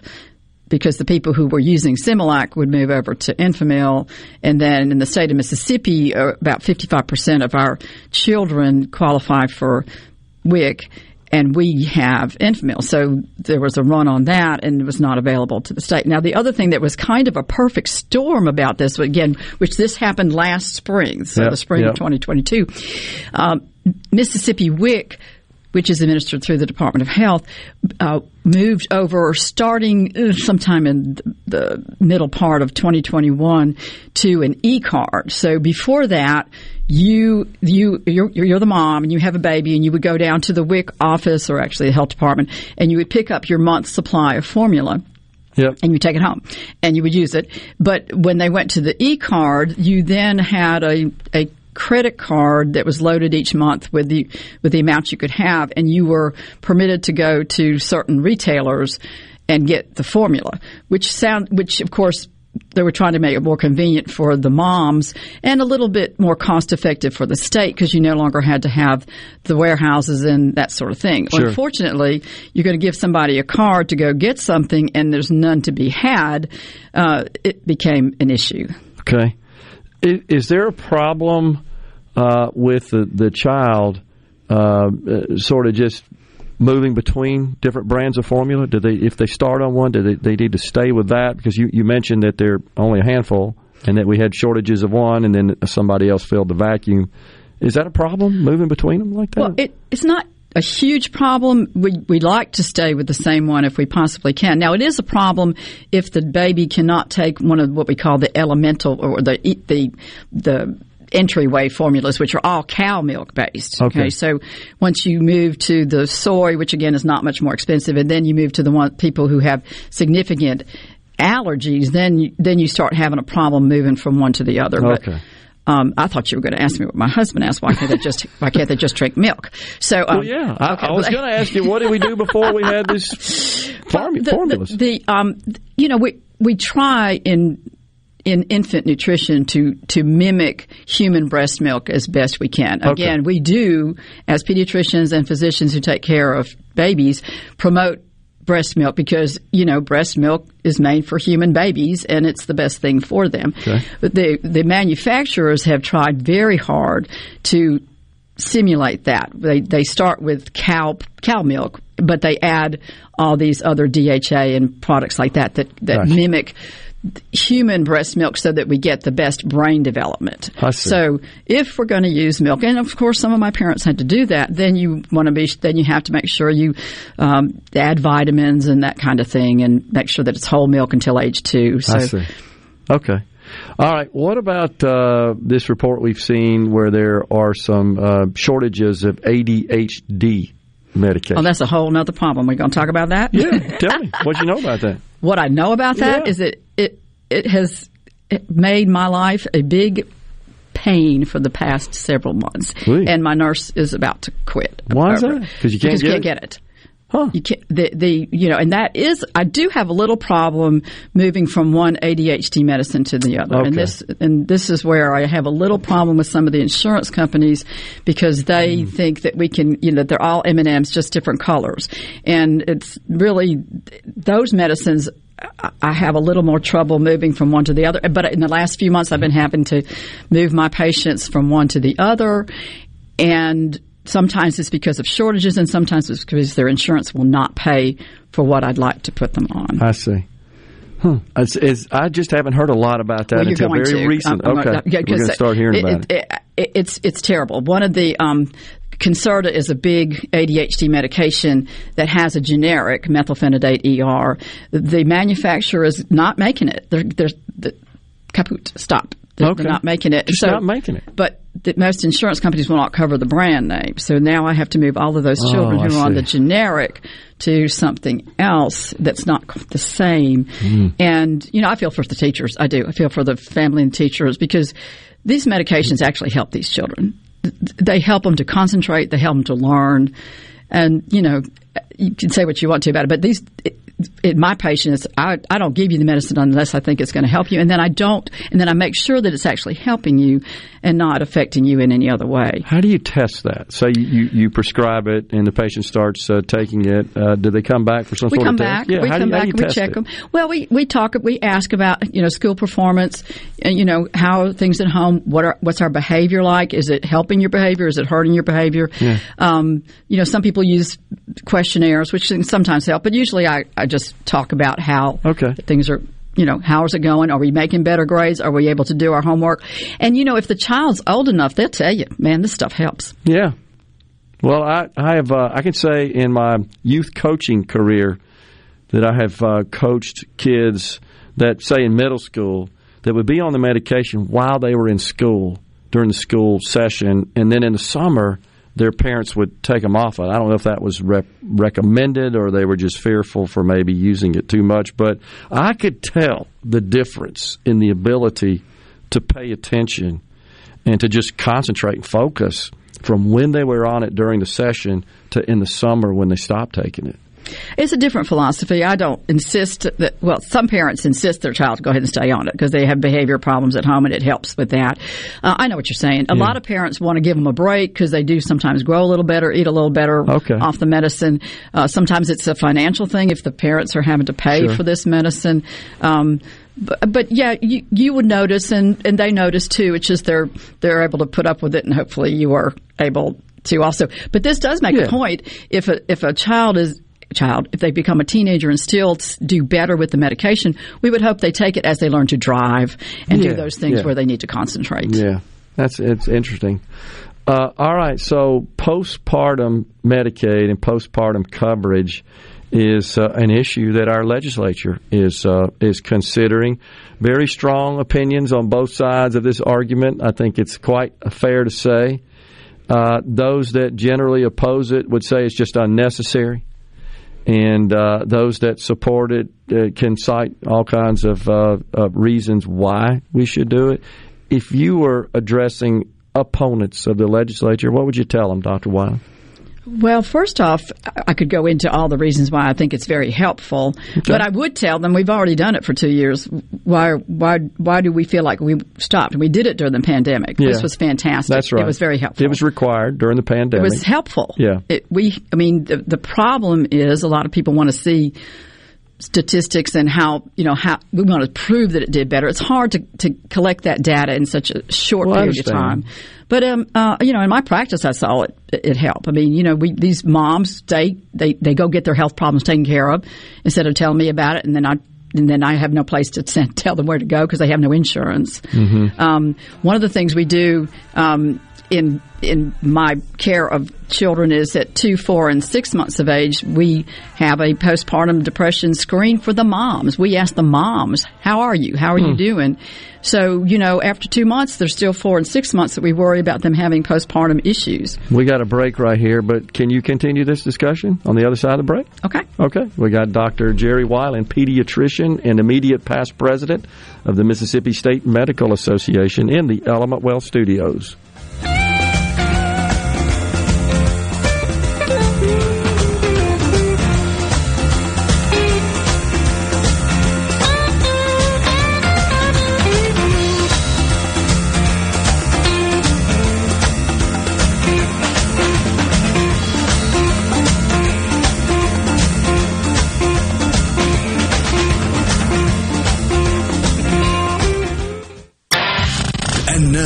The talk that keeps Mississippi talking. Now, on to the real part. Dynamite!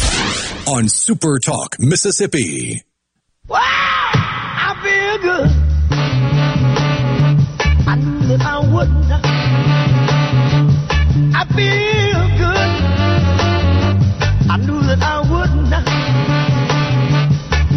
So good. So good. I got you.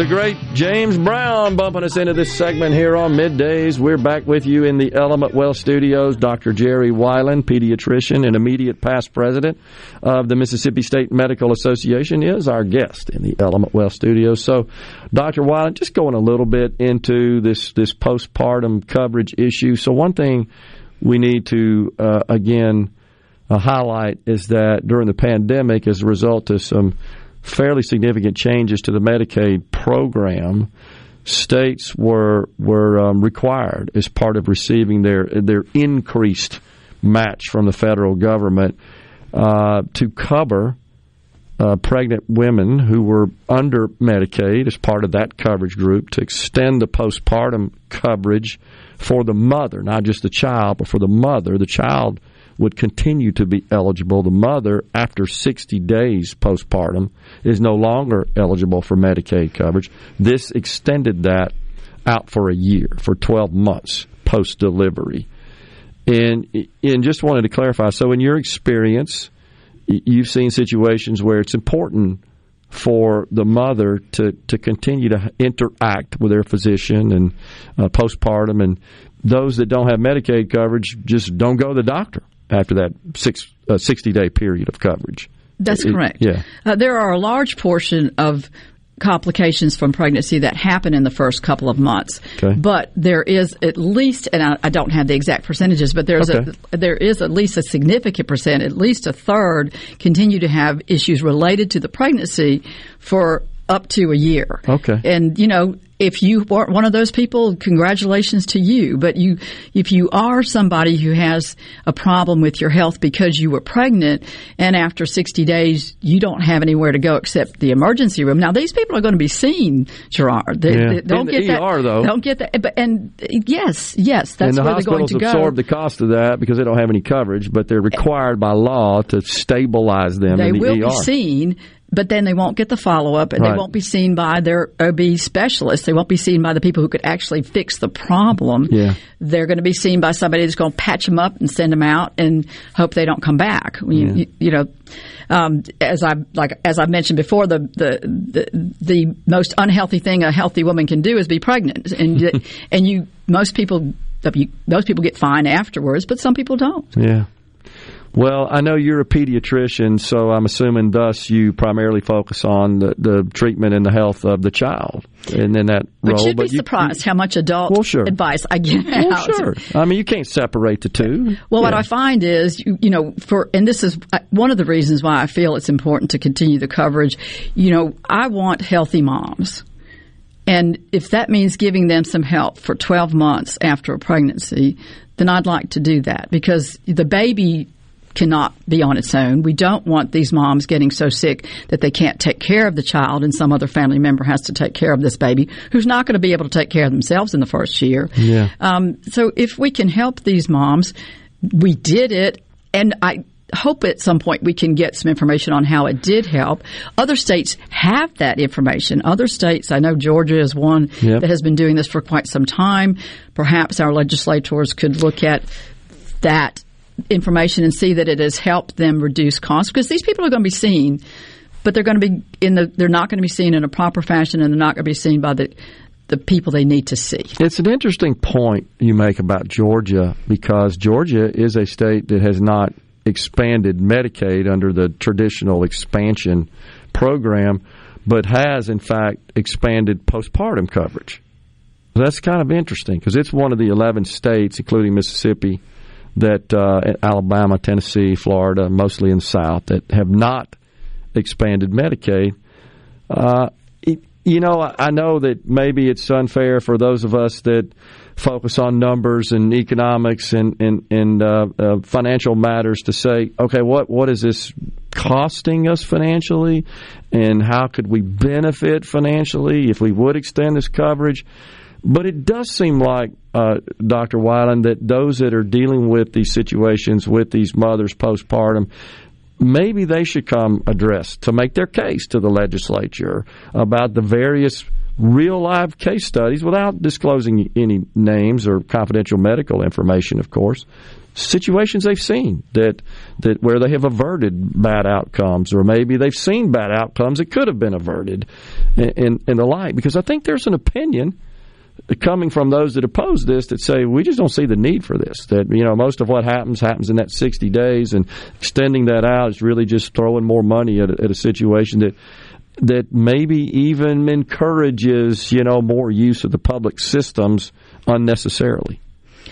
I agree with you. Now, one of the things using the public system, I guess you're referring to maybe having more babies and that sort of Medicaid, thing. and the taxpayers paying for that. Right. I think 65% of the babies born in this state are born to those who are under Medicaid. I don't think anything's going to deter.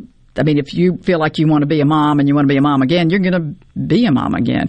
Now, you mentioned Georgia. What I think is what I had really liked was when Mississippi State Medical Association had a task force that looked into possible ways to get more coverage for people, not necessarily expanding Medicaid. But one of the things I thought was exciting was what Arkansas does. Yeah. I mean, they've been successful in increasing their federal funds and providing it for private insurance. Coverage, yeah. I mean, but that's still covering the working poor. And it's, I hear all the time from legislators, well, we want to cover the working poor. Well, right now we're not. Yeah. These people, they're out there working.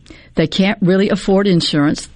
And they do the same thing. They go to the emergency room. They clog up the system when they could find a medical home and be taken care of better. Yeah. So what I would say to that it's a point I've made to many members of our legislature and in government is that, and it's something I'm not sure if you're aware of, is recently as part of the Inflation Reduction Act passed at the federal level back in the fall, it made permanent some of the enhancements to the Affordable Care Act marketplaces, such that a household with income below 150% of the federal poverty level can obtain private coverage in the exchanges for zero-cost premiums. They still are responsible for out-of-pocket costs, but that maxes out at $3,000 a year. That's the most in the exchanges that a person covered by insurance to obtain there would pay out of pocket. Maybe there's some way that we could get the working poor, as you referred to, who would meet those eligibility requirements to obtain private coverage, and maybe some way Medicaid or the Hospital Association, who's offered to get involved in funding Medicaid expansion, could direct their money to covering the out-of-pocket cost. I agree. I mean, I would like the people who are out there working and can't afford insurance to be able to have a medical home and not have to go through emergency care or ERs and that sort of thing. So I did not know. That's fantastic. We don't seem to be. It's under the radar, and I'm not sure why, but what I can say, and I know folks that listen to the program on a regular basis, I've probably repeated that exact same scenario 25 times in the last few months. Just try to educate people about it. And it was actually enacted in 2021, and it was made permanent in 2022.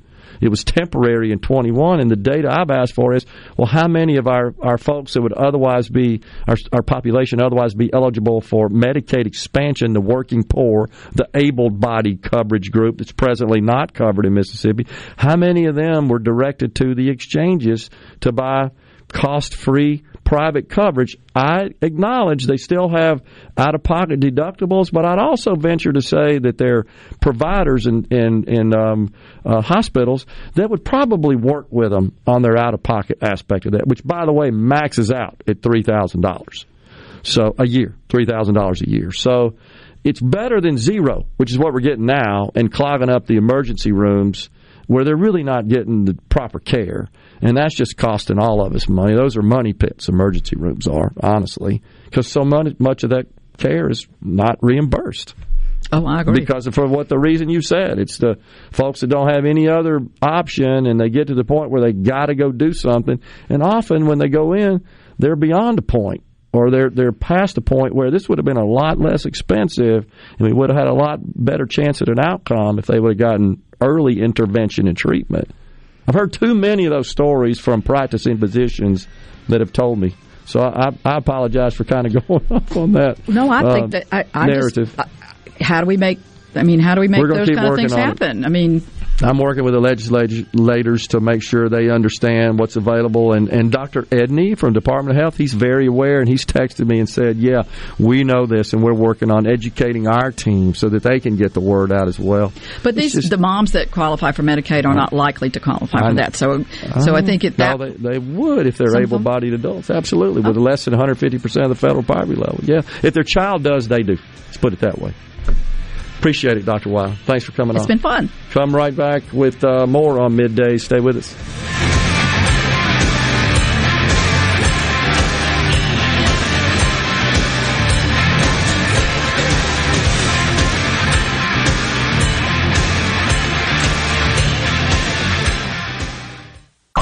Middays with Gerard Gibert. It is on SuperTalk Mississippi.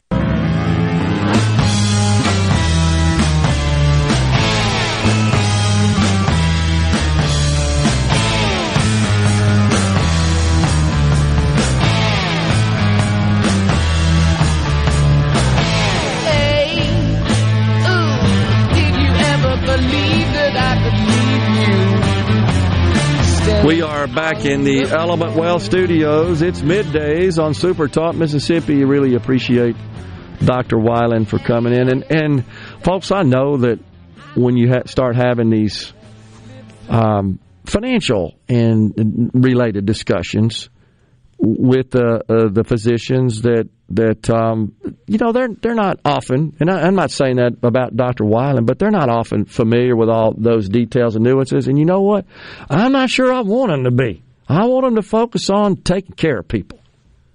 And let's let the business folks worry about this. But unfortunately, the business aspect of it can impair their ability to do their job. It's just a fact. And I certainly am not a proponent of Medicaid expansion in that will just solve the problem. Because we hear that all too often from proponents of it. Yeah, if we just did that, all our problems go away. I absolutely do not believe that. Not for one iota. But what I do think is that pointing fingers, as we have a habit of doing, me included, of all the things that don't work, well, that's not really feeding the bulldog. That's not solving the problem.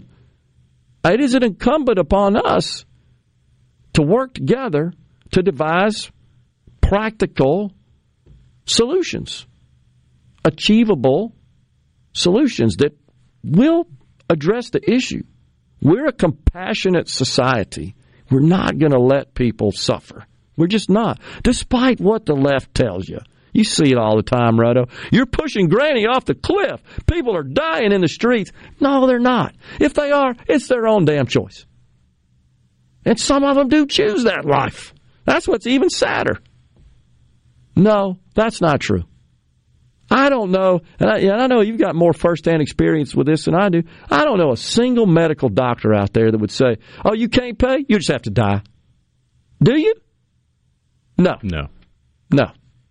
Now, they don't like it. They don't like the fact that they have to do their job without being compensated. Who would? Nobody wants to do that. That's not fair. And it's also not true what the left says. Healthcare is a human right. No, it's not. Healthcare is the work product of humans. Was it a right when we were evolving 500 years ago? There was no healthcare. You just died. And think through time. All the health care we enjoy today, that was the creation of human innovation. Nobody has a right to that. There's no right. I don't think that rises to that level. So let's just quit that. That's not the right argument. And you know what? It doesn't produce it anyhow. Just declaring it as a right. Because they would point to those who have completely adopted socialized medicine, the UK, parts of Europe, Canada. It's a freaking disaster. Let's be honest about it. It's a disaster. Oh, yeah. You go to the doctor, and the doctor goes, yeah, it looks like you got a broken arm. We can schedule for an x-ray in 6 weeks. Exactly. So that's not the solution either. Oh, but it's a right there. Yeah, right, in 6 weeks. I might not have an arm hanging on my body in 6 weeks. That's not just hyperbole. Some of these situations are a lot more acute, a lot more serious, a lot more threatening. Sorry, you just have to wait. Oh, you still get it. It's paid for. You just don't get it when you need it. And they get complacent as well because they can. And deep down in those countries, they know the system sucks. They do. That's why, if you are a visitor to those countries, you go to the front of the line so you don't notice how bad their healthcare system sucks. I've heard that too. And, of course, the wealthy in those societies, they circumvent all that. They circumvent it. Totally. And that's where we're headed here. If we don't work together, my fear is that every day that goes by that we don't address this issue, we move closer to what we don't want, which is completely federal government-run, single-payer Medicare for all. That's what bothers me. So let's come up with some practical, innovative, creative solutions to these problems. And this is not something that can be solved based on the knowledge and I think the recommendations of just one segment, one group of stakeholders. It's got to come from a cross-section. You need clinicians and medical doctors. You need lawyers. You need lawmakers. You need, this doesn't come up a lot, Rhino, you need ethicists. You really do. You need folks that really do, folks that are involved in philosophy of ethics and morals. They need to have a seat at the table. Might not agree with everything they say. They may show up and say, oh, yeah, health care is a human right, Medicare for all. No, we need people that, because they're very complicated, dicey subjects. And as we create more technology, it gets more complicated. Just does. And we need them at the table as well. We need the clergy, perhaps. We need faith leaders at the table. We need a cross-section to talk about this. Well, if you bring faith leaders to the table, then the left is immediately going to walk away from the table. Well, because the party of inclusion is not very inclusive.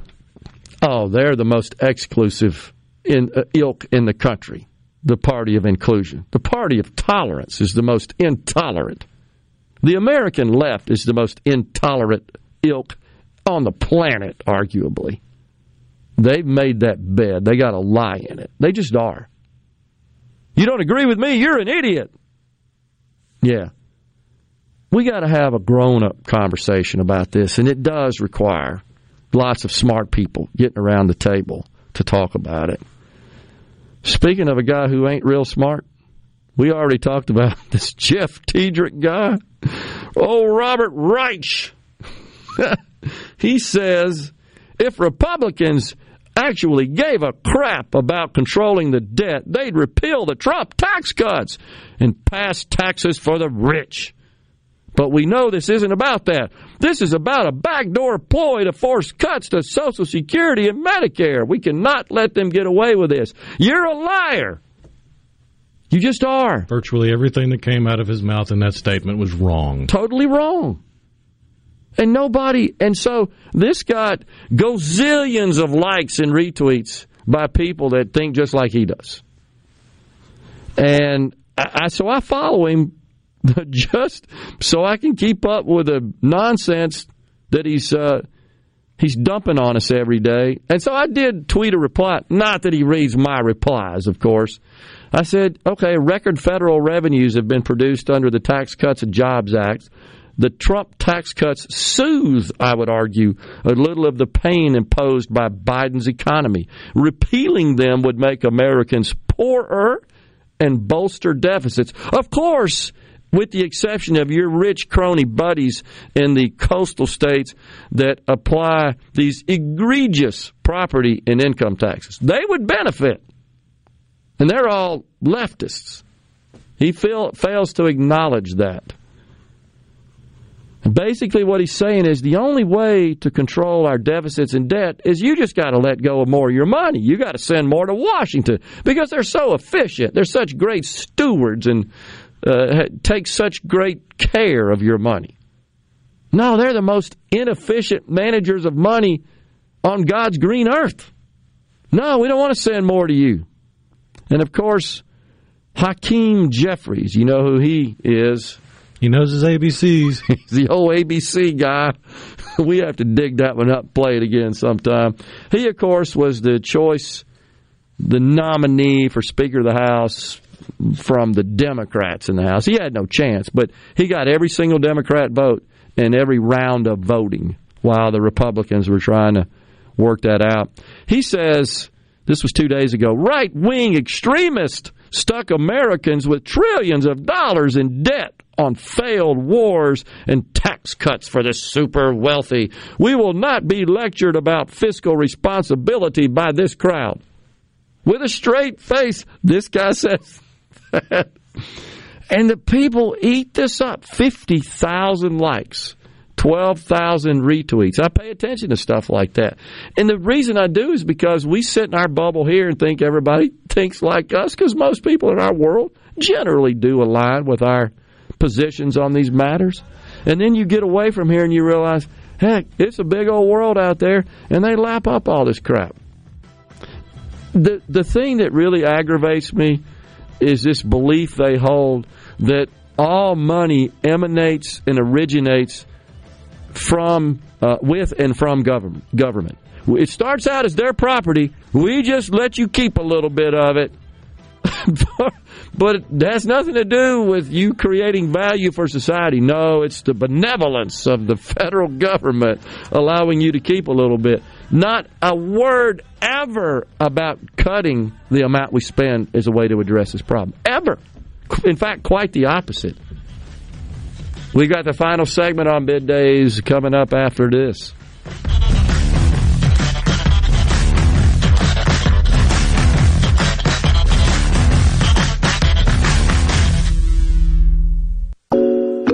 You know what that means. Middays with Gerard Gibert. We'll do it live on SuperTalk Mississippi.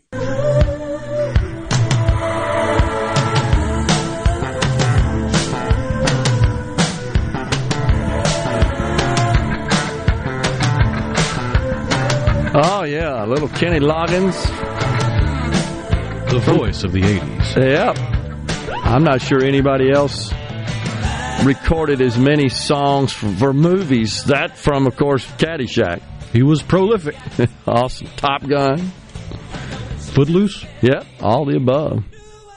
He was also among the celebrity vocalists who were part of the USA for Africa. Remember that? We Are the World? He's in there as well. What a star-studded lineup of vocalists that was from the 80s. Produced and directed by Quincy Jones, right? Remember him out in the front? Man, he did a few, didn't he? Carol in Starkville says, thanks, Gerard, for all you do to work to make things more efficient for our daily lives. Appreciate that, Carol.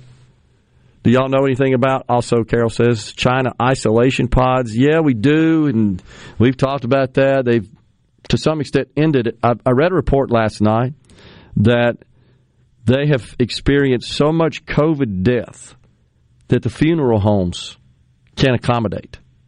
You seen that? It's sad. I've seen some of the photos. Oh, yeah. They've got satellite imagery of the same funeral home pre-pandemic or in a lesser used time frame.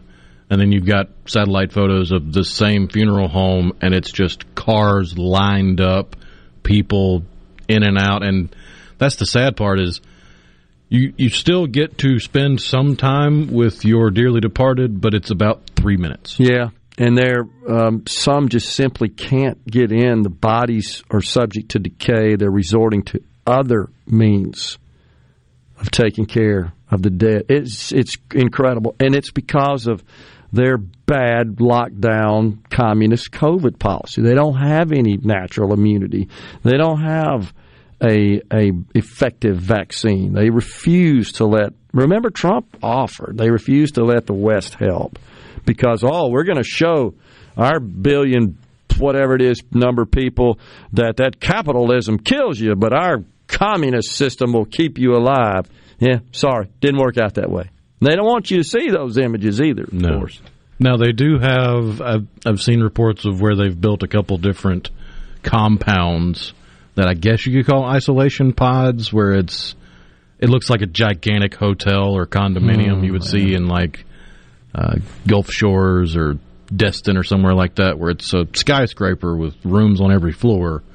And those are for international travelers coming in to quarantine for, I want to say, you have to do at least 48 hours. Unbelievable. Depending on where you're coming from.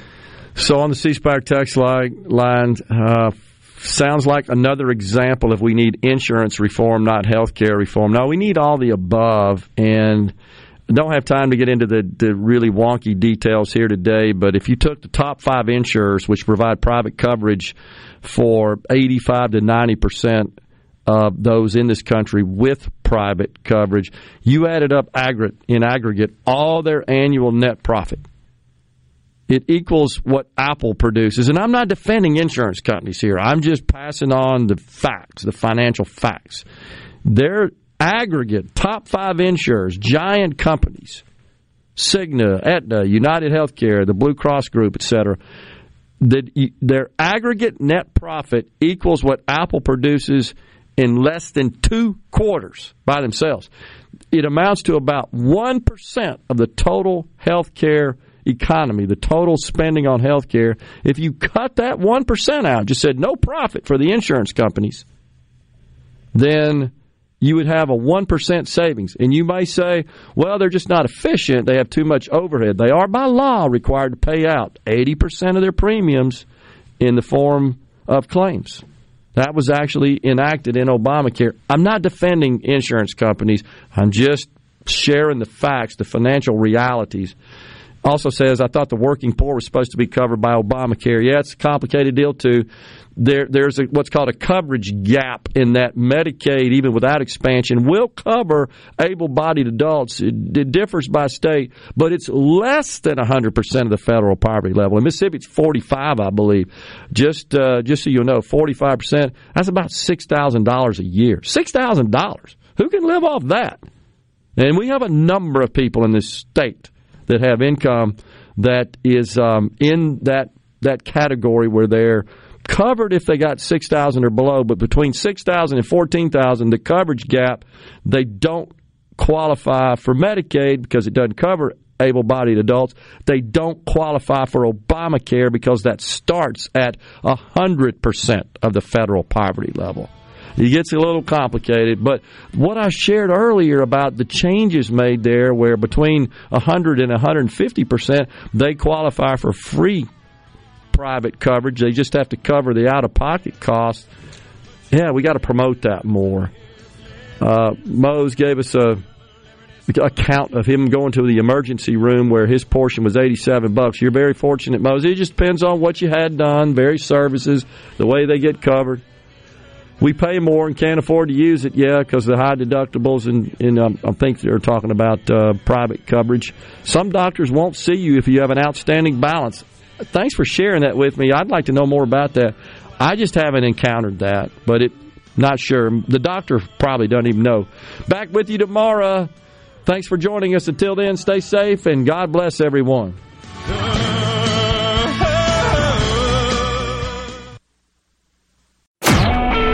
SuperTalk Mississippi Media Production.